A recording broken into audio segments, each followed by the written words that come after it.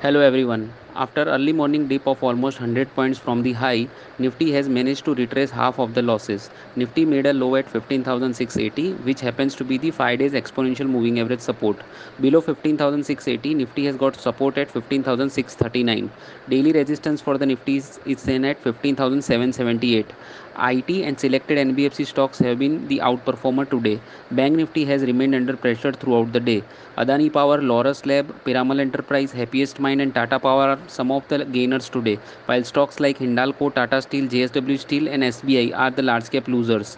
Today's session is turning out to be a consolidation in overall bullish trend with a stock sector specific and stock specific move. Traders are advised to trade conservatively and be stock specific. Thank you, everyone.